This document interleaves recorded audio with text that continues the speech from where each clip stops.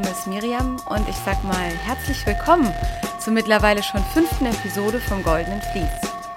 Dem Podcast, der sich all den unterschiedlichen Arten von Texten verschrieben hat, die unsere Welt zusammenhalten und ihr ein Muster geben. Jede Staffel wird sich dabei einem anderen Aspekt dieses großen Textnetzes widmen, mit dem wir uns in der Welt verorten. Mal steht dabei das Lesen im Vordergrund, mal das Schreiben, mal das Erzählen und wie wir so versuchen, die großen und kleinen Fragen zu lösen, die uns alle beschäftigen und in diesen Texten immer wieder auftauchen. In der ersten Staffel machen wir uns zu diesem Zweck auf die Suche nach Büchern, die beide am selben Motiv weben, aber eben mit anderen Figuren und Plots. Immer 2 Bücher schauen wir uns dabei in jeder Episode an, die entweder das gleiche Thema, die gleiche Form oder sonst eine frappierende Ähnlichkeit haben. Und dann frage ich mich, welcher uralte Menschheitsstoff liegt ihnen zugrunde?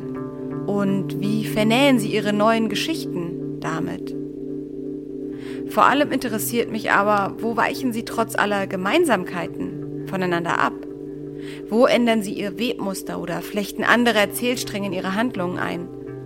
Wo finden sie also verschiedene Antworten auf die gleichen Ausgangsfragen? Darum kreist die erste Staffel. Neue Texte, denen alte eingeschrieben sind, die neue Antworten auf die immer gleichen alten Fragen suchen. Texte, die sich manchmal auch ganz deutlich aufeinander beziehen und dann manchmal durch viele Meilen oder Jahrzehnte getrennt sind und dabei dann aber doch am gleichen Faden hängen. Dabei gehe ich weniger erzähltheoretisch oder formalistisch vor, sondern orientiere mich meistens mehr an der Geschichte selbst, also an den Gedanken, Problemen, Reaktionen und Lösungsansätzen beider Bücher und wie sie sich eben unterscheiden. Heute geht es dabei um 2 Klassiker, einen alten und einen noch ziemlich neuen, bei denen Kinder die Protagonisten sind, die auch Literatur für Kinder sind, aber dahinter auf einer anderen Ebene über alle Altersgrenzen hinweg funktionieren. Einmal Huckleberry Finns Abenteuer von Mark Twain und einmal Chick von Wolfgang Herrndorff. Das Ältere war und das Neuere ist mittlerweile häufig Lektüre in der Schule. Gründe sind vielfältig, aber besonders interessant dürften beide Werke wohl im Unterricht so als Folie für Freundschaftsdebatten sein. Denn im Epizentrum der Abenteuer und der Strudel der Ereignisse stehen immer jeweils die 2 Freunde Huck Finn und Jim in Mark Twains Buch sowie Mike und Chick in Wolfgang Herrndorffs Chick.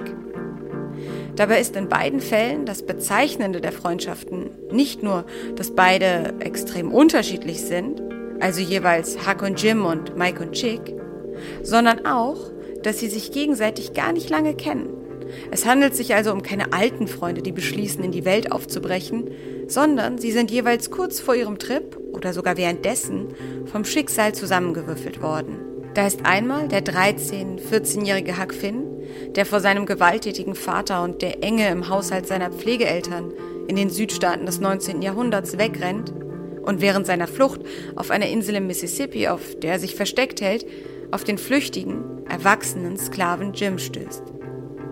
Beide sind etwas überrumpelt und fühlen sich ertappt, was sie aber wiederum zusammenschweißt. Und so beschließen sie, sich gemeinsam in die Nordstaaten durchzuschlagen. Huck, um möglichst weit wegzukommen. Jim, um endlich frei zu sein.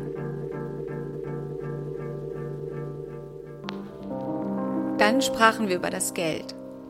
Es war ein nettes, rundes Sümmchen, $20 für jeden. Jim sagte, davon könnten wir nun mit einem Dampfboot weiterfahren und das Geld würde reichen, soweit wir nur in die freien Staaten hinein wollten. Er sagte, noch 20 Meilen wären nicht weit für das Floß, aber er wünschte doch, wir wären schon da. Gegen Morgen legten wir an und Jim nahm es diesmal ganz besonders genau mit dem Verstecken des Floßes. Dann brachte er den ganzen Tag damit zu, unsere Sachen in Bündel zu packen und alles zum Aufbruch vorzubereiten. Am Abend gegen 10 sichteten wir links vor uns in einer Flusskrümmung die Lichter einer Stadt. Auch in Chick kennen sich die beiden 15-jährigen Mike Klingenberg und Andrei Tschichatschov, wie Chick eigentlich heißt, nicht lange. Letzterer ist erst vor wenigen Wochen in Mikes Klasse gekommen und ist allen, auch Mike, auf Anhieb unsympathisch und unheimlich. Doch als die Sommerferien kommen und die ganze Klasse auf Tatjanas Mega-Geburtstagsparty eingeladen ist, die ganze Klasse, bis auf den suspekten Chick und den langweiligen Mike, da finden sich die zwei Außenseiter auf derselben Seite wieder und nähern sich so vorsichtig einander an. Dabei wandeln sie ihr unangenehmes Außenseitersein ganz eigenhändig in ein viel mythischeres Outlaw-Bewusstsein um. Und zwar indem Chick kurzerhand einen Lader klaut und Mike überredet, damit gemeinsam erst zu Tatjanas Geburtstag und dann zu einem Roadtrip aufzubrechen.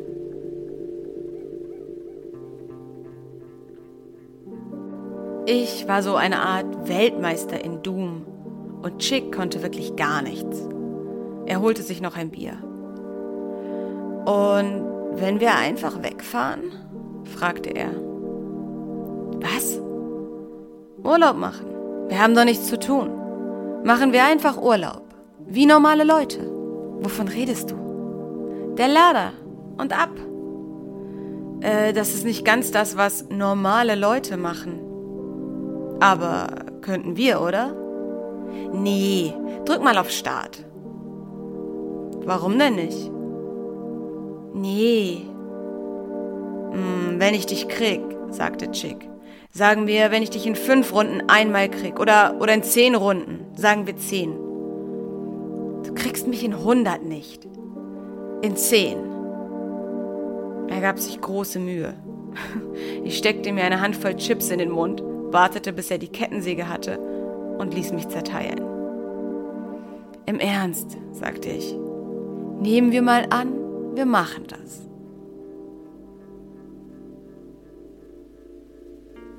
So kennen sich alle Protagonisten jeweils kaum, werden aber durch ihr ähnliches Ziel zusammengehalten, obwohl ihre Motive teilweise drastisch voneinander abweichen. Chick will vielleicht weg von seinem Bruder, aber eine gute Portion Lust in der Provokation ist sicher auch dabei. Mike dagegen will wahrscheinlich eher die Leere der Langeweile und Lieblosigkeit in seinem Leben mit Abenteuer und Spannung füllen. Und auch bei Huck Finn und Jim von Mark Twain liegen die Antriebe himmelweit auseinander. Huck will einfach nie wieder zu seinem prügelnden Vater zurück und mehr vom Leben als ein guter Bub bei den frommen Pflegeeltern zu sein. Er will Abenteuer, will leben. Jim will auch leben, aber in einem viel existenzielleren Sinne als Huck. Er rennt vor seinen Häschern davon, muss Angst haben, gelyncht zu werden, sollte er auf der Flucht erwischt werden.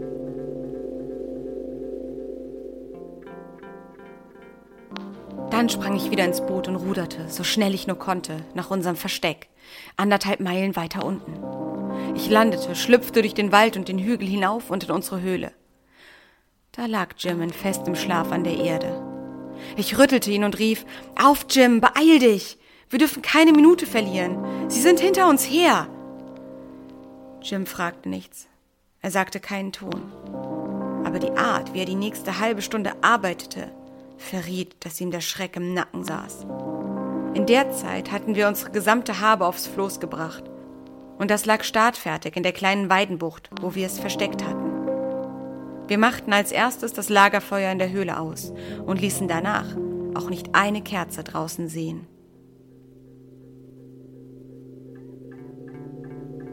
Jim sehnt sich nach Freiheit in einem ganz fundamentalen Sinne. Nach Liberty, nach Freiheitsrechten, die ihn zu einem selbstbestimmten Subjekt machen. Während Huck nach einer anderen Art von Freiheit strebt. Mehr so Freedom, einer abstrakteren Idee. Eher ein Gefühl von Ungebundensein, von Zwanglosigkeit und man selbst sein. Und so lässt Mark Twain diese 2 Konzepte von Freiheit auf ihrer Reise gemeinsam den Mississippi auf einem Floß hinunterschippern und erkundet dabei, wie die 2 Freiheitsvorstellungen sich verbinden lassen. Doch gerade das ist das Faszinierende an den 2 Freundschaften von Jim und Huck sowie Mike und Chick. Unterschiedliches treibt sie jeweils an. Doch der verbindende Wunsch nach Freiheit lässt zwischen ihnen eine Loyalität erwachsen, ein Zugehörigkeitsgefühl, das zumindest die Jungs, Mike, Chick und Huck Finn, bisher noch gar nicht kannten, die alle aus zerrütteten oder zerstörten Familien kommen. Auch die Tatsache, dass sie jeweils scheinbar nur noch den anderen auf der Welt haben, lässt sie sich füreinander aufopfern. sodass sie am Ende gar nicht mehr durch den Freiheitswunsch zusammengehalten werden, sondern dann doch durch ihre Freundschaft. Und dafür sogar bereit sind, ihre Freiheit wiederherzugeben. Wie Jim, als Tom Sawyer, ein Freund von Huck, angeschossen wird, während Tom und Huck Jim aus der Gefangenschaft befreien wollen, in die er durch einen Hinterhalt gekommen ist. Denn da besteht Jim darauf, dass ein Arzt geholt wird, auch wenn er damit seine Freiheit erneut riskiert.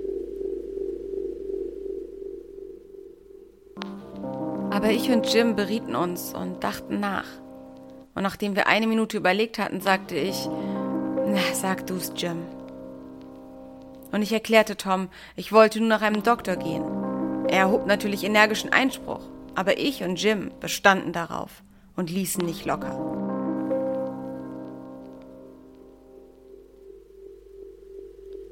Aber neben dem Wunsch nach Freiheit gibt es noch ein weiteres, verstecktes Motiv, das Mike und Chick auf ihrer relativ ziellosen Reise antreibt. Die Wanderlust. Das heißt, es ist jetzt nicht so, dass sie losziehen, um zu wandern oder irgendwie bewusst davon inspiriert sind. Was ich meine, ist eher, dass Herrndorff hier Motive der Wanderlust, also jenem Topos der deutschen Romantik, der in der Literatur so institutionalisiert wurde, dass er als Germanismus in verschiedene Sprachen eingesickert ist, siehe das englische Wort Wanderlust, dass Herrndorff also Motive dieses Topos der Wanderlust geschickt in Chick einstreut. Ein beliebtes Motiv in den Wanderlusterzählungen der Romantik ist zum Beispiel die unerfüllte Liebe, die der Held hinter sich lässt, um dann in die Welt hinauszuziehen, um sich dort vom Schmerz abzulenken. Das erinnert sehr an unseren Helden Mike, der Tatjana aus seiner Klasse anhimmelt, aber wie gesagt, nicht zu ihrem Geburtstag eingeladen ist. Unerfüllte Liebe also. Er fährt dann trotzdem mit Chick hin und das Ganze wird eher, schmachvoll. Mit ein Grund, warum Mike einfach nur weg will und schließlich dem Roadtrip zustimmt. Wo er dann aber trotzdem ständig an sie denken muss.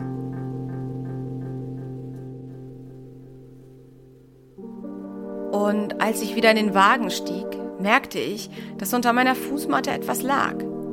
Eine Musikkassette. Sie hieß The Solid Gold Collection von Richard Clédermont. Und es war eigentlich keine Musik. Eher so Klaviergeklimper, Mozart. Aber wir hatten ja nichts anderes. Und weil wir auch nicht wussten, was da vielleicht noch drauf war, hörten wir das erstmal. 45 Minuten. Alter Finne.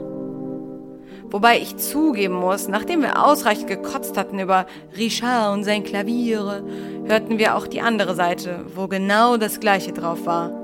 Und es war immer noch besser als nichts. Im Ernst, ich hab's Chick nicht gesagt und ich sag's auch jetzt nicht gern, aber diese Moll-Scheiße zog mir komplett den Stecker. Ich musste immer an Tatjana denken und wie sie mich angeguckt hatte, als ich ihr die Zeichnung geschenkt hatte. Und dann kachelten wir mit Ballade pour Adeline über die Autobahn.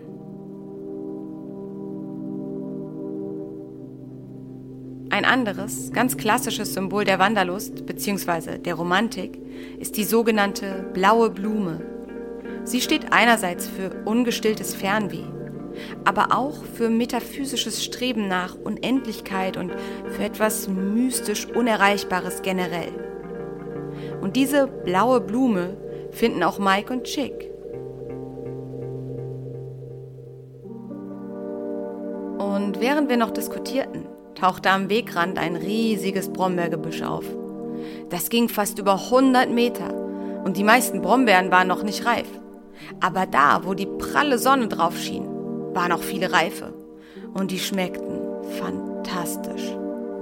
Ich weiß nicht, ob ich es schon erwähnt habe, aber ich mag nichts auf der Welt lieber als Brombeeren. Klar, eine Brombeere ist jetzt nicht direkt eine blaue Blume, sondern eine dunkle Beere an einem ziemlich dornigen Strauch. Aber das könnte auch einfach Herrndorffs ironische Brechung der verklärten blauen Blume sein. Ironisch gebrochen, genauso wie Chicks Fuß nach einem kleinen Zwischenfall, den sie haben.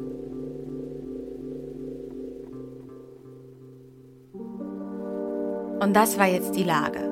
Da waren wir hunderte Kilometer kreuz und quer durch Deutschland gefahren, auf Baustellengerüsten über den Abgrund gerollt und von Horst Fricke beschossen worden.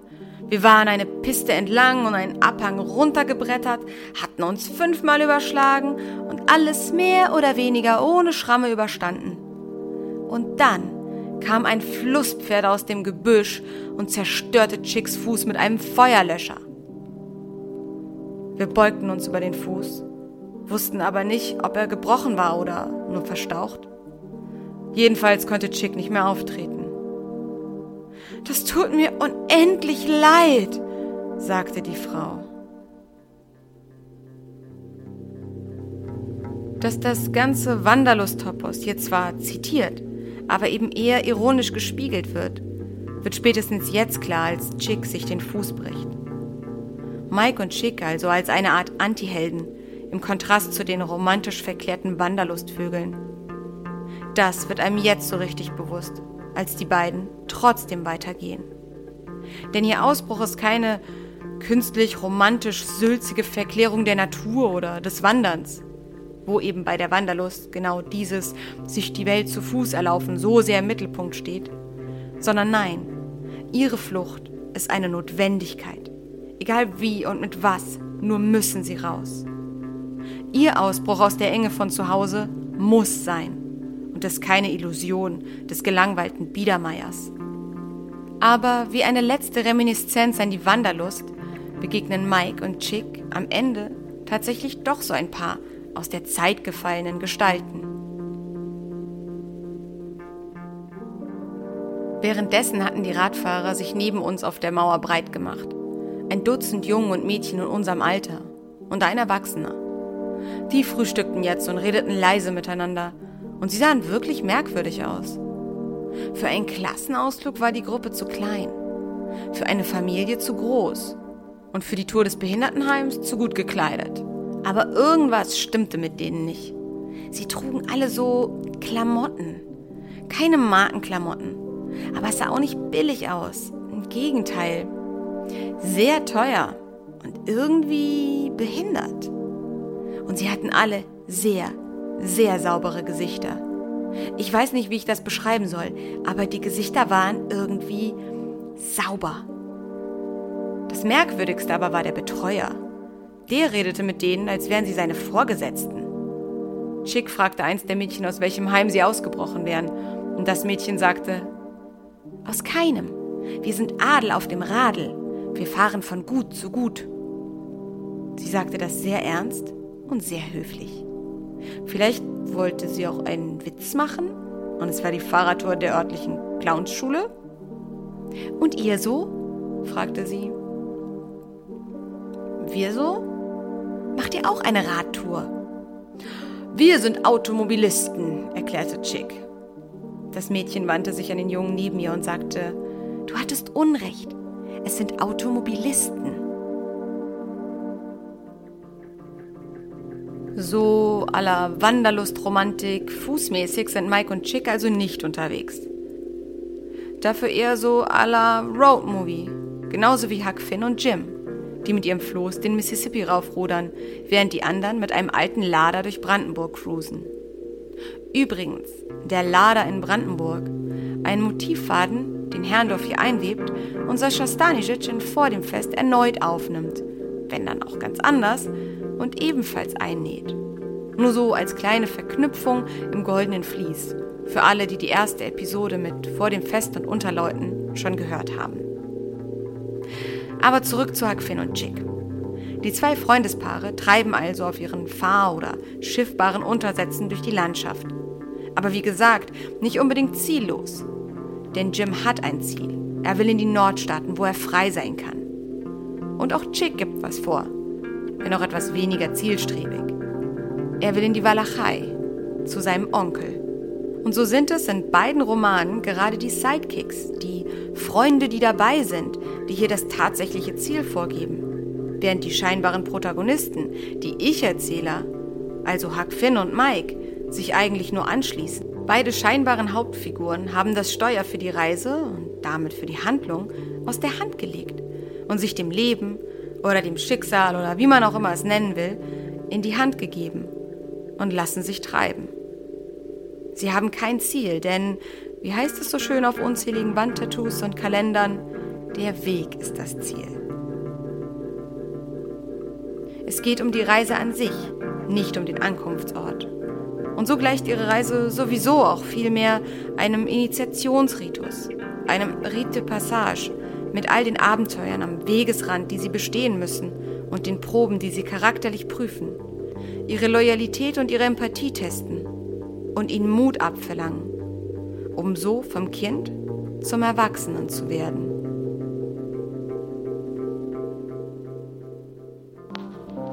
Na, ich schnappte nach Luft und wär bald in Ohnmacht gefallen, mit so einer Bande aufs gleiche Wrack gesperrt. Aber für Angstgefühle war jetzt keine Zeit. Wir mussten das Boot jetzt einfach finden. Für uns selber mussten wir es haben. So schlichen wir zitternd und bebend die Steuerbordseite runter. Ach, und so langsam ging's. Es schien uns eine ganze Woche, bis wir am Heck angelangt waren. Keine Spur von einem Boot. Jim sagte, er glaube nicht, dass er noch weiter könne. Er fürchte sich so schrecklich, dass er sich kaum mehr aufrecht halten könne. Aber ich sagte, komm weiter. Wenn wir auf dem Wrack festsitzen, dann sind wir geliefert. So schlichen wir denn weiter.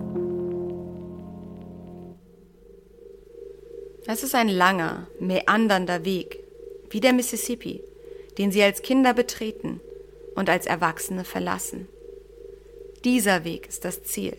Herrndorf zeichnet diesen Übergang nach, an Mikes Überzeugung, zu Beginn der Reise gesetzlich noch ein Kind zu sein.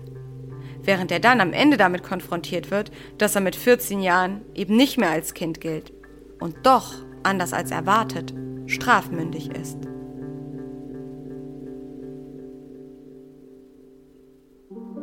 Der Jüngere, der eigentlich ganz nett aussieht, schüttelt den Kopf und wiederholt: 15 ist Quatsch. 14. Mit 14 bist du strafmündig. Wahrscheinlich sollte ich jetzt Schuldgefühle haben und Reue und alles. Aber ehrlich gesagt, ich fühle überhaupt nichts. Mir ist einfach nur wahnsinnig schwindelig.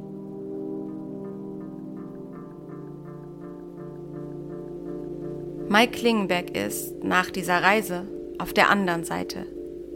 Vom Kind zum Erwachsenen geworden und muss am Ende Verantwortung übernehmen.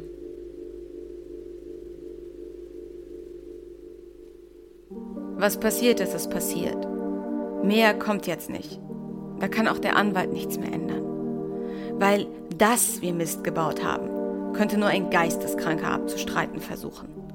Was soll ich sagen? Dass ich die ganze Woche zu Hause am Pool gelegen habe? Fragen Sie die Putzfrau? Dass die Schweinehälften wie Regen vom Himmel gefallen sind? Viel kann ich jetzt wirklich nicht mehr tun. Ich könnte noch gern Mekka beten und mir in die Hosen kacken, sonst sind nicht mehr viele Optionen offen.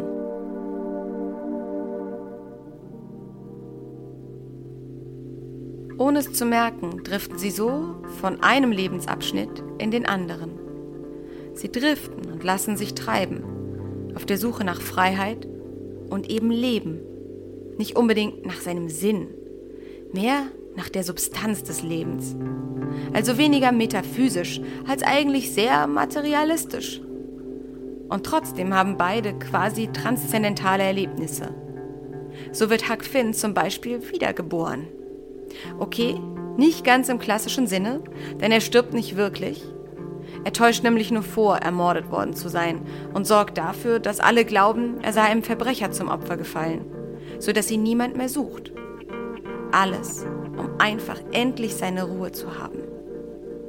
Er, der mit denkbar schlechten Karten in diese Welt geboren wurde, mischt sie sich jetzt einfach selbst neu. Denn er gibt sich selbst das neue Leben, das er möchte. Er reinkarniert sich selbst. Alle sind so fest davon überzeugt, dass Huck tot ist, dass auch Jim glaubt, einen Geist zu sehen, als er zum ersten Mal auf ihn trifft.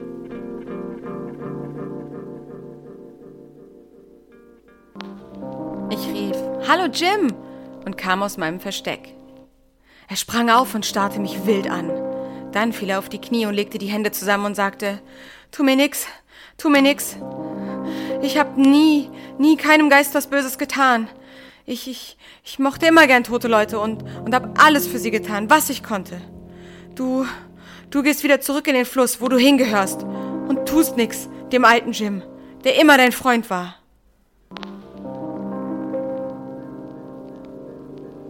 Also, ein bisschen stimmt es ja schon mit der Reinkarnation, also mit dem neuen Leben von Huck. Denn der alte Huck Finn, der hat sich herumschubsen und verprügeln lassen. Und der ist tot. Der Neue hat sein Schicksal selbst in die Hand genommen. Noch ein bisschen deutlicher wird der transzendentale Aspekt dieser Reise in Chick. Denn direkt nachdem sie vor den Brombeeren, der blauen Blume, dem Symbol des metaphysisch Unerreichbaren schlechthin, direkt nachdem sie von diesen Brombeeren essen, treffen sie die bizarre Isa. Isa, die auch vielleicht gerade mal 14, 15 ist, die lauter wunderliche Wahrheiten von sich gibt, während sie da von ihrem Müllberg predigt. Isa klingt fast ein bisschen wie Issa, der arabische Name von Jesus, dem Bergprediger, dem Wanderprophet. Issa, Isa, die geheimnisvoll wie aus dem Nichts auftaucht und nichts von sich preisgibt, aber mit weirden Fragen die Jungs auf sich selbst zurückwirft und mit wilden Theorien um sich schmeißt. Wie eine kryptische Prophetin.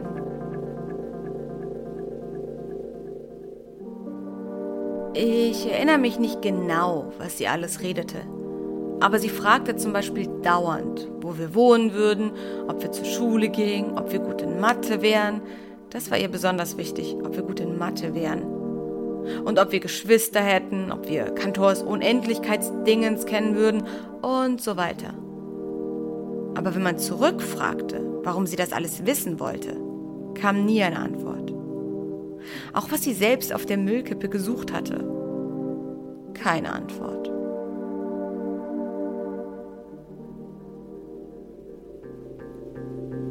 Dass Isa nicht nur irgendwer ist, auch wenn sie im Roman Chick nur für diese kurze Episode auftaucht, sieht man auch an der Bedeutung, die Herrndorf ihr zumisst.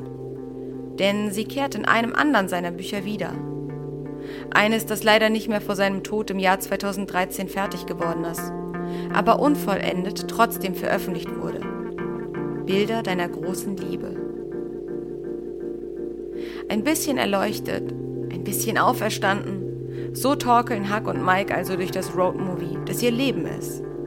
Bis ihr treues Gefährt sie in einen Unfall verwickelt und damit einen heftigen Wendepunkt der Geschichte einleitet. Huck Finns und Jims Floß kentert und beide werden bei Nacht und Nebel an die Ufer des Mississippi gespült, getrennt voneinander. Mit dem Zerschellen des Floßes zerbricht auch ihr letzter Rückzugsort. Jetzt sind sie der Welt mit all ihren unfairen Regeln und Unterdrückungsmechanismen wieder genauso ausgeliefert wie vorher und können sich nirgendwohin mehr retten. Genauso wenig wie Chick und Mike, nachdem ihr Auto mitten auf der Autobahn in einen Fleischtransporter rast. Ihr heimlich ergattertes Stück Freiheit ist nur noch Schrott. Und ohne Lader keine Flucht nach vorn. Klar, Jim war schon vorher auf der Flucht vor seinen Häschern und Huck hat ihm geholfen. Und Mike und Chick hatten auch schon vor dem Unfall die Polizei im Nacken. Für den Autodiebstahl und fürs Fahren ohne Führerschein. Aber bisher konnten sie sich aus allem herausziehen. Vor allem auf eine Art konnten sie allem immer wieder entfliehen, indem sie sich maskierten. Nicht besonders aufwendig, aber sie heften sich Attribute an die Brust, die ihnen die Freiheit geben, die sie sonst in ihrem echten Körper nicht bekommen.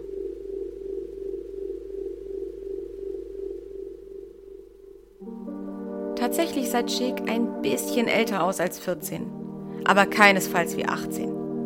Wobei wir auch nicht wussten, wie er in voller Fahrt durch die verschmierte Scheibe aussah. Um das zu testen, machten wir auf einem abgelegenen Feldweg erstmal ein paar Versuche.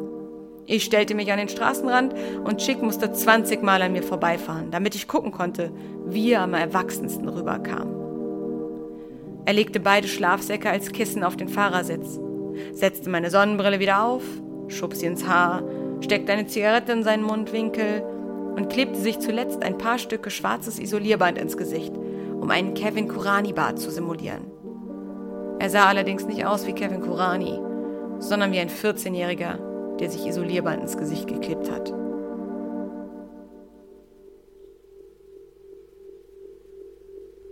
Oder Huck Finn, auch er verkleidet sich. Denn er ist nicht nur begrenzt an seiner Haut, sondern wirklich gefangen. Da er überall in der Gegend als vermisst und wahrscheinlich ermordet gilt, kann er sein Gesicht nirgends zeigen und muss sich als jemand anders verkleiden. So anders wie damals nur möglich. Als Mädchen.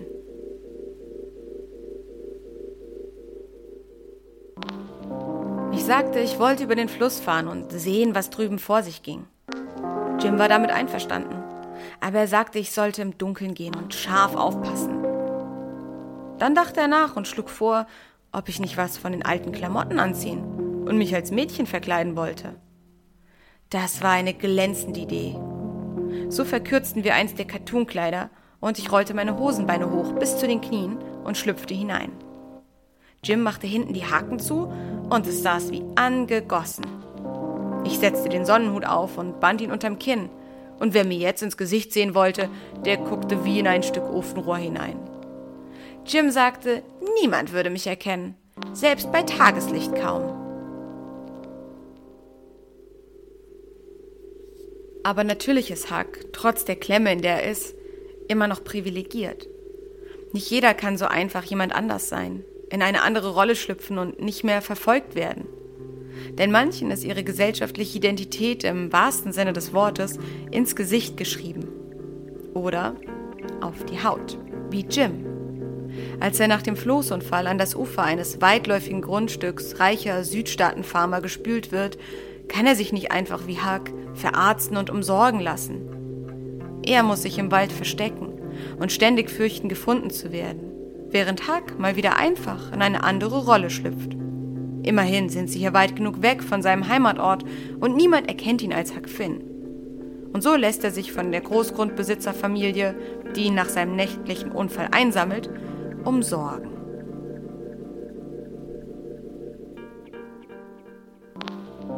Inzwischen war es fast Tag und alles ging zu Bett. Und ich ging mit Buck schlafen. Und als ich am Morgen aufwachte, verflucht, da hatte ich vergessen, wie ich hieß. Wohl eine Stunde lag ich da und versuchte mich zu besinnen. Und als Buck aufwachte, sagte ich, »Kannst du buchstabieren, Buck?« »Klar«, sagte er. »Ich wette, meinen Namen kannst du nicht buchstabieren«, sag ich. »Ich kann's doch, wetten das«, sagt er. »Na gut«, sag ich, »fang an.« »Gorgejaxon, na bitte«, sagt er. »Ja«, sag ich, »du kannst es doch.« Aber ich hätte es nicht gedacht. Es ist nämlich keine Kleinigkeit, einen Namen zu buchstabieren. Einfach so, ohne Üben. Ich schrieb ihn mir heimlich auf, denn nächstens könnte ja auch mich einer auffordern, ihn zu buchstabieren. Und da wollte ich ihn doch parat haben und runterrasseln, als wenn er mir ganz geläufig wäre.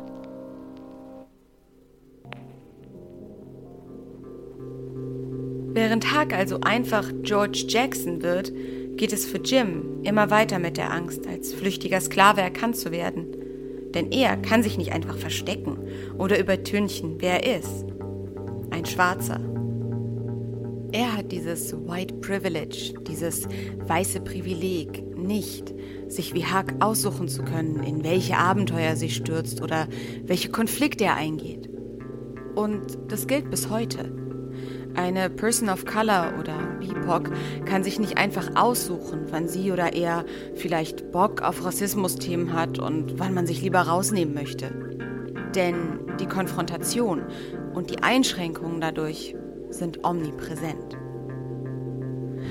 Aber auch wenn Jims und Hucks Lebensrealitäten weit auseinanderklaffen, ihre Freundschaft verbindet sie. Obwohl natürlich klar ist, dass sie bei dieser Freundschaft unterschiedlich hoch pokern, was die Konsequenzen angeht. Trotz allem, sie sind einander eine Stütze in dieser für beide krassen Ausnahmesituation. Aber nichts wollte mir einfallen, was mich gefühllos gegen ihn gemacht hätte. Im Gegenteil, ich sah ihn außer seiner eigenen auch noch meine Wache mit übernehmen, anstatt mich zu wecken, sodass ich weiterschlafen konnte. Ich sah ihn, wie er mich glückstrahlend empfing, als ich heil aus dem Nebel zurückkam. Und dann, als ich damals im Sumpf zu ihm kam, da oben, wo die Fehde herrschte und dergleichen mehr. Und immer nannte er mich Liebling und verwöhnte mich und tat alles Erdenkliche für mich und war immer so gut zu mir.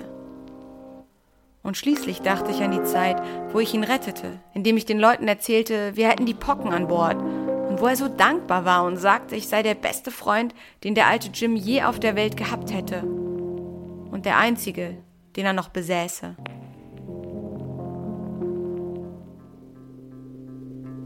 Eine Hymne an die Freundschaft, über alle gesellschaftlichen Paradigmen hinweg. Das ist Mark Twains Buch. Das ist das magische Band zwischen Jim und Huck, das Wolfgang Herrndorff in sein Werk hineinweben will, um ihm die gleiche Kraft der Freundschaft einzuhauchen. Und so bildet das Herzstück seines Romans ein Amalgam aus beiden. Jim und Huck. Jim und Huck werden zu Chick. Andrei Tschechatschow, genannt Chick. Eine Kontamination, ein Kofferwort aus Jim und Huck. Dieser Chick ist die treibende Kraft in Herrndorffs Roman, stellt Mike Klingenbergs Leben Kopf und gibt ihm, der immer allein war, der Freundschaft nicht wirklich kennt, endlich einen Freund an die Seite.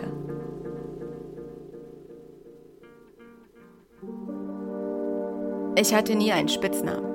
Ich meine, an der Schule. Aber auch sonst nicht. Mein Name ist Mike Klingenberg. Mike. Nicht Mikey, nicht Klinge und der ganze andere Quatsch auch nicht. Immer nur Mike. Außer in der 6., da hieß ich mal kurz Psycho. Aber das ist auch nicht der ganz große Bringer, wenn man Psycho heißt. Aber das dauerte auch nicht lang. Und dann hieß ich wieder Mike. Wenn man keinen Spitznamen hat, kann das 2 Gründe haben. Entweder man ist wahnsinnig langweilig und kriegt deshalb keinen. Oder man hat keine Freunde. Wenn ich mich für eins von beiden entscheiden müsste, wäre es mir, ehrlich gesagt, lieber keine Freunde zu haben, als wahnsinnig langweilig zu sein. Weil, wenn man langweilig ist, hat man automatisch keine Freunde. Oder nur Freunde, die noch langweiliger sind als man selbst. Es gibt aber auch noch eine dritte Möglichkeit. Es kann sein, dass man langweilig ist und keine Freunde hat. Und ich fürchte, das ist mein Problem.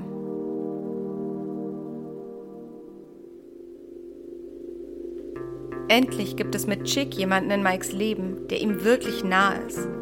Anders als seine ultradistanten Eltern, die mit ihren Süchten oder Affären zur Genüge beschäftigt sind. Endlich hat er einen Freund. Er hat Chick, die Essenz von Freundschaft. Und den lässt er nicht mehr los, stellt sich so loyal hinter ihn, wie auch Huck bei Jim bleibt. Auch wenn er es, genauso wie Huck, ohne Chick oft einfacher haben könnte. Aber darauf kommt es eben nicht an.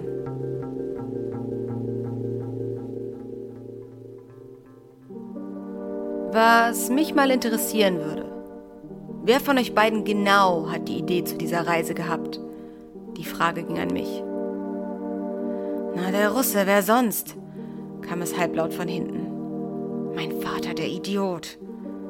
Die Frage geht an den Angeklagten, sagte der Richter. Wenn ich Ihre Meinung wissen wollte, würde ich Sie fragen. Wir hatten die Idee, sagte ich. Wir beide.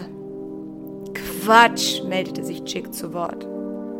Wir wollten einfach ein bisschen rumfahren, sagte ich. Urlaub wie normale Leute und Quatsch, meldete Chick sich wieder. Du bist nicht dran, sagte der Richter. Warte, bis ich zu dir komme.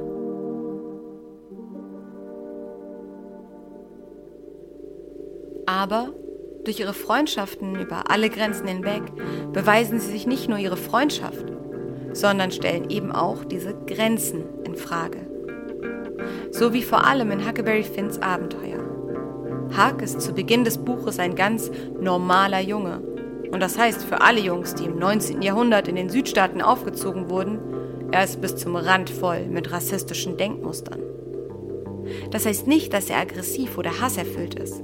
Viele verwechseln das ja auch heute noch und glauben, sie könnten ja nicht rassistisch sein, weil sie ja keine Skinhead-Nazis sind. Weil sie ja auch Freunde aus anderen Ländern haben. Aber wie wir hoffentlich mittlerweile alle begriffen haben, bedeutet Rassismus eben nicht direkt Nazitum. sondern es sind diese subtilen Denkstrukturen und Klassifizierungsmechanismen, die meistens untergründig ablaufen und Aussagen oder Erscheinungen von Leuten, die als irgendwie anders gelesen werden, degradierend bewerten. Viel schlimmer, viel menschenverachtender sind natürlich die Denkmuster da, wo Huck Finn aufwächst. Und davor ist natürlich auch er nicht gefeit. Wie auch, als Kind, das bisher nur von verbohrten Erwachsenen großgezogen wurde. In ihm, in Huck Finn, bildet Mark Twain ab, wie viel mentaler Müll, wie viel dreckiger, rassistischer Bodensatz sich bis in die Jüngsten hinein, besonders in diesem Teil der USA, sedimentiert. Doch indem er Huck gleichzeitig entgegengesetzt zu den ihm infiltrierten Ansichten handeln lässt und indem er Jim menschlicher und authentischer darstellt als die meisten anderen Figuren, seziert Mark Twain rassistische Denkmuster als inkonsistent, verlogen und absurd, womit er sich zu seiner Zeit nicht nur Freunde gemacht hat. Auf der anderen Seite muss Mark Twain heute aber auch viel Kritik von antirassistischer Seite einstecken. Nicht nur, dass er das N-Wort über 200 Mal benutzt, da fast alle Dialoge im Southern Accent und der Umgangssprache dieser Gegend in dieser Zeit gehalten sind, er lässt Weiße auch ihre menschenverachtenden, brutalen Zerrbilder reproduzieren und gibt ihnen damit Raum. Kein Wunder also, dass die einstige Schullektüre aus vielen Bibliotheken und Lehrplänen verbannt wurde. Ich habe euch in den Shownotes dazu ein Video von CBS verlinkt, das die Kontroverse im Umgang mit dem Buch von schwarzer Perspektive aus reflektiert, was ich selbst hier einfach nicht so gut leisten kann. Aber natürlich spiegelt dieses eine Video keine allgemeingültige Haltung wider. Die Einstellungen dazu bleiben auf jeden Fall gespalten. Byron Pitts fragt sich aber in dieser Reportage, wie man dieses Buch heute überhaupt noch lesen kann, das einerseits als Abbild seiner Zeit eine extrem hohe Dichte rassistischer Reproduktionen aufweist, andererseits aber auch einen Gegenentwurf zu genau diesen Zerrbildern liefert. Das lässt sich übrigens auch an Huck Finns Sprache ablesen, die sich über den Roman hinweg verändert und auf diese Weise auch antirassistisch gelesen werden kann. Und so bleibt Huck Finn in den USA, trotz aller Kontroversen, ein wichtiger Wetzstein in der Aufarbeitung der eigenen Geschichte, an dem sich weiter abgearbeitet wird. Deshalb gibt es mittlerweile auch einige Ausgaben, die das N-Wort ersetzen, damit das, was Huck Finn bietet, weiterhin zugänglich bleibt. Denn LeserInnen finden darin nicht nur einen Zeitzeugenbericht, der jeden Teil der amerikanischen Geschichte schonungslos zeigt, der das Land bis heute spaltet, sondern können sich in der Figur des Huck Finn auch selbst in Bezug zu ihrer eigenen, heutigen Gesellschaft spiegeln. Denn Huck Finn zeigt einen Charaktertwist, der auch über die Rassismusdiskussion hinaus interessant ist und den Mark Twain so beschreibt. A sound heart and a deformed conscience come into collision, and conscience suffers defeat. Huckleberry Finns Conscience, sein Gewissen, ist also von den rassistischen Strukturen seiner Welt deformiert. Aber sein Herz, sein Inneres sagt ihm trotzdem, was das Richtige zu tun ist, als Jim erneut in Gefangenschaft gerät.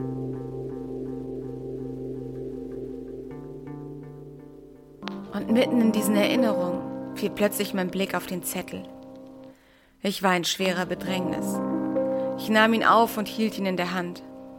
Ich zitterte, denn ich musste nun ein für alle Mal zwischen zwei Dingen wählen. Und ich wusste es. Ich überlegte 1 Minute, fast mit angehaltenem Atem. Und dann sagte ich zu mir selber, gut, dann komme ich eben in die Hölle, und zerriss ihn.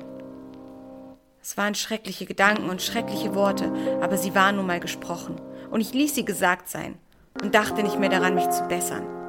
Ich verbannte die ganze Geschichte aus meinem Kopf und beschloss, ruhig weiter zu sündigen, das nun mal in meiner Natur lag und ich ja auch so erzogen worden war, während das andere meiner Natur entgegen war. Und gleich als erstes wollte ich daran gehen, Jim von neuem aus der Sklaverei zu stehlen. Huck Finn schreibt also zunächst einen Zettel, mit dem er Jim an seine ehemalige Herrin Miss Watson verraten will, weil er glaubt, dass das Richtige zu tun ist, weil ihm das sein kaputtes Gewissen sagt. Aber dann hört er auf seine Natur und überlegt es sich anders. All right then, I'll go to hell.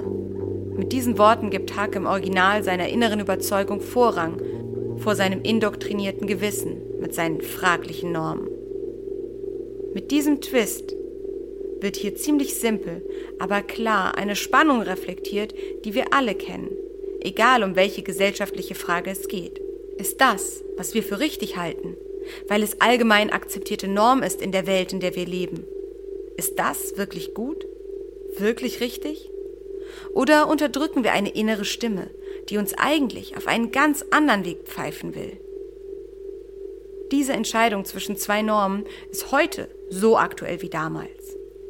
Und gerade weil wir heute oft besserwisserisch lächelnd auf Hucks inneren Zwist schauen, ob er den geflohenen Jim nun verraten oder ihm helfen soll, gerade deshalb lohnt es sich, dieses Buch zu lesen und sich hineinzudenken.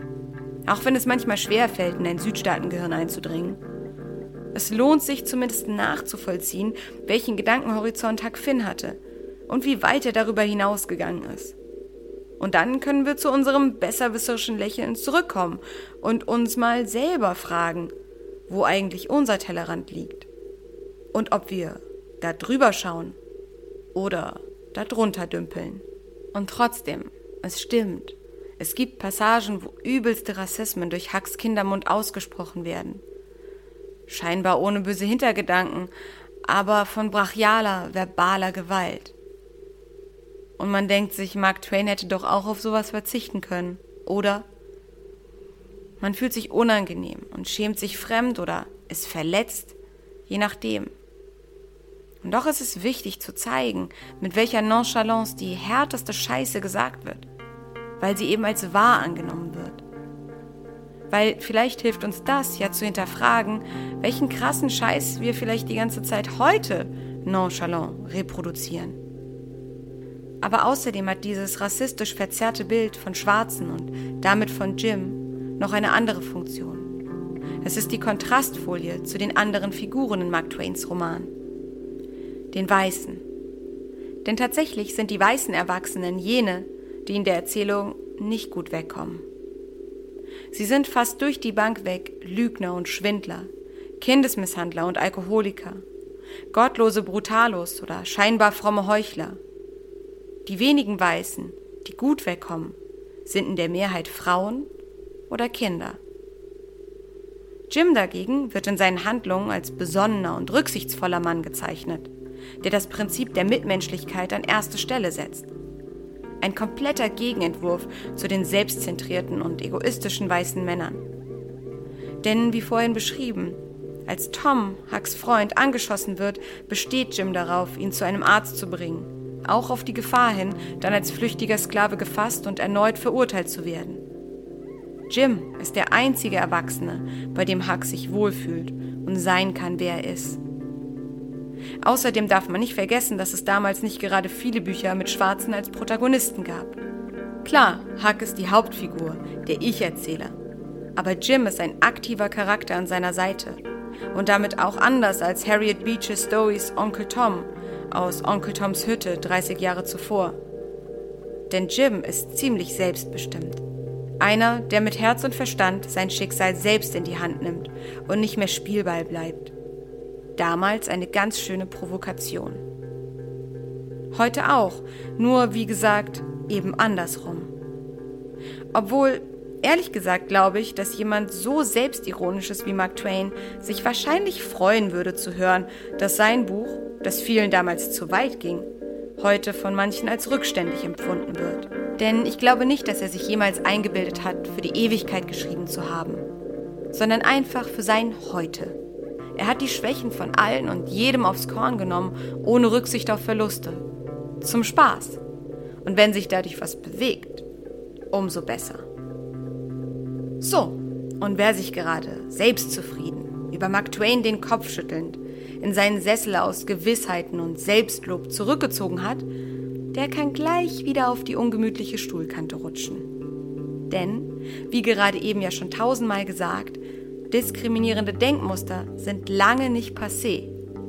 Man braucht auch nicht das 135 Jahre alte Buch von Mark Twain zu lesen, um sich daran zu erinnern. Das von Wolfgang Herrndorff reicht vollkommen aus. Klar, es äußert sich heute anders. Aber auch Mike Klingenberg schaut zu Beginn ziemlich herablassend auf den Assi Andrei Tschechatschow. Der spricht ja nicht so gut Deutsch. Der kann ja nicht so genau wissen, was er da eigentlich sagt.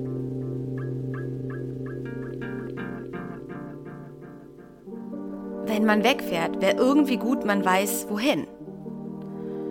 Wir könnten meine Verwandtschaft besuchen. Ich habe einen Großvater in der Walachei. Und wo wohnt der? Wie, wo wohnt der? In der Walachei. Hier in der Nähe oder was? Was? Irgendwo da draußen. Nicht irgendwo da draußen, Mann. In der Walachei. Das ist doch dasselbe. Was ist dasselbe? Irgendwo da draußen und Walachei, das ist dasselbe. Verstehe ich nicht. Das ist nur ein Wort, Mann, sagte ich und trank den Rest von meinem Bier. Walachei ist nur ein Wort, so wie Dingskirchen oder JWD. Meine Familie kommt von da? Ich denke, du kommst aus Russland. Ja, aber ein Teil kommt auch aus der Walachei. Mein Großvater und meine Großtante und mein Urgroßvater. Und was ist daran so komisch? Das ist, als hättest du einen Großvater in JWD oder in Dingskirchen. Und was ist daran so komisch? JWD gibt's nicht, Mann. JWD heißt ganz weit draußen. Und die Walachei gibt's auch nicht. Wenn du sagst, einer wohnt in der Walachei, dann heißt das, er wohnt in der Pampa. Und die Pampa gibt's auch nicht? Nein.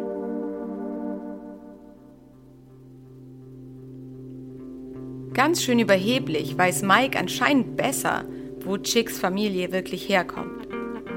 Bis er dann merkt, hey, vielleicht hat der gute Herr Klingenberg auch nicht immer recht. Vielleicht ja auch mal der Herr Tschechatschow.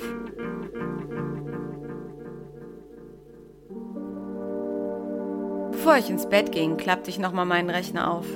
Ich fand 4 Mails von meinem Vater, der sich beschwerte, dass ich mein Handy ausgeschaltet hatte und auch unten nicht ranging. Und ich musste mir noch irgendwelche Ausreden für ihn ausdenken und erklären, dass alles super okay war hier. Was es ja auch war. Und weil ich überhaupt keine Lust auf diese Mails hatte und mir nichts einfiel, tippte ich nebenbei noch bei Wikipedia Walachei ein. Und dann fing ich wirklich an, mir Gedanken zu machen.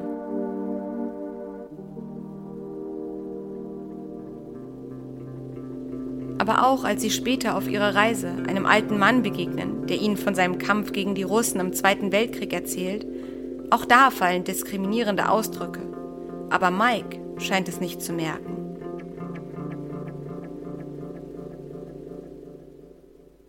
Waren viel zu viele Russen da. Bei denen stand einer von der Tscheka hinter jeder Linie und hat jeden abgeknallt, der nicht raus wollte in unser Sperrfeuer. Denkt man immer, die Nazis waren grausam. Aber im Vergleich zum Russen, Fliegenschiss. Und da haben sie uns ja letztlich mit überrollt, ja? Mit Fleisch. Mit Maschinen hätten sie das nie geschafft. Ein Iwan und noch ein Iwan, noch ein Iwan. Ich hatte 2 Zentimeter Hornhaut auf meinem rechten Zeigefinger. Hier. Er hielt beide Zeigefinger hoch. Tatsächlich hatte der rechte eine kleine Beule an der Kuppe. Ob die wirklich vom Iwan kam, weiß ich natürlich nicht. Das ist doch alles Schwachsinn, sagte Chick.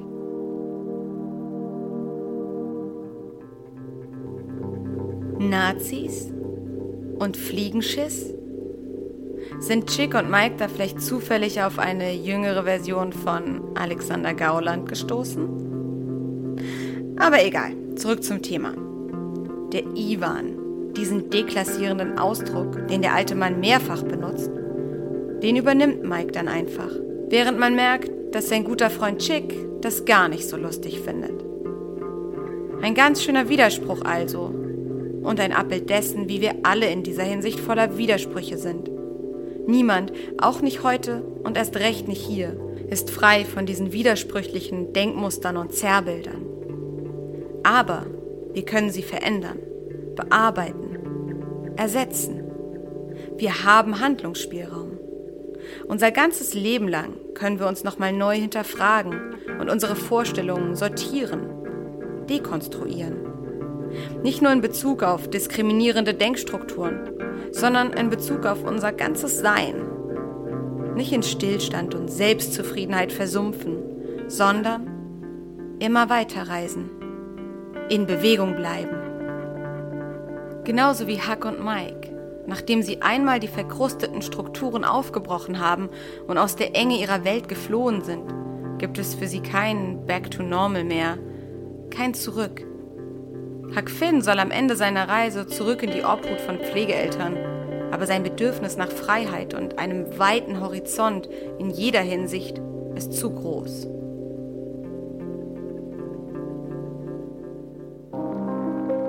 Und so gibt's weiter nichts mehr zu schreiben. Und ich bin verdammt froh darüber, denn wenn ich vorher gewusst hätte, was für eine Mühe es macht, ein Buch zu schreiben, dann hätte ich gar nicht erst damit angefangen. Und nochmal tue ich es bestimmt nicht. Aber ich glaube, ich muss doch noch ins Indianerterritorium durchbrennen. Denn Tante Sally will mich adoptieren und gesittet machen. Und das halte ich nicht aus. Ich habe das schon einmal durchgemacht.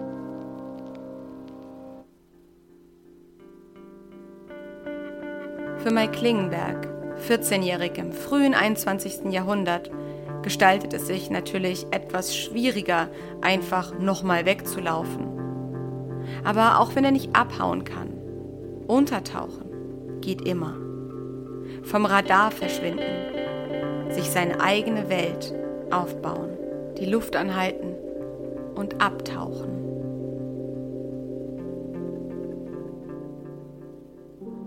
Ich dachte, dass ich das alles ohne Chick nie erlebt hätte in diesem Sommer. Und dass es ein toller Sommer gewesen war.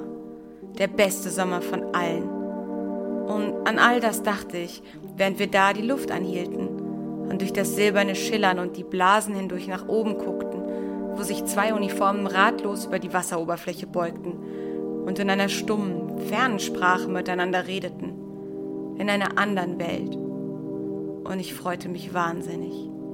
Weil man kann zwar nicht ewig die Luft anhalten, aber doch ziemlich lange.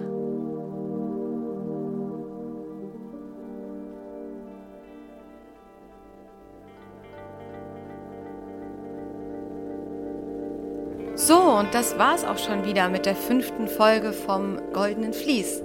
Ich freue mich, dass ihr wieder dabei wart und hoffe, dass es euch gefallen hat.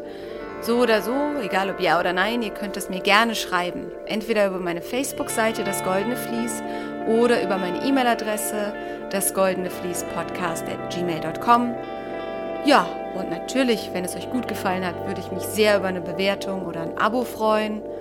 Und ansonsten sage ich einfach Tschüss und hoffentlich bis zum nächsten Mal.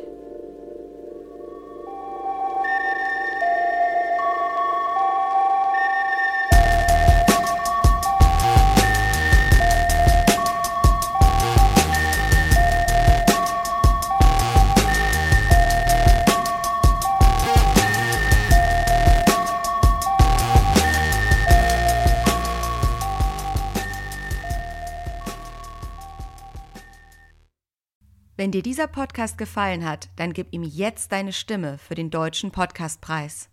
Und noch einem. Und noch einem. Und dann noch einem. Denn dieses Jahr kannst du zum ersten Mal in 4 verschiedenen Kategorien für deine Lieblingsshows voten und ihnen zum Preis verhelfen. Wir bei Acast freuen uns als Partner vom Deutschen Podcastpreis, dass ihr diesmal ganz unterschiedlichen Stimmen eine Chance geben könnt. Also, worauf wartest du? Verleih deiner Stimme Gehör beim Publikumsvoting noch bis zum 8. Mai unter www.deutscher-podcastpreis.de.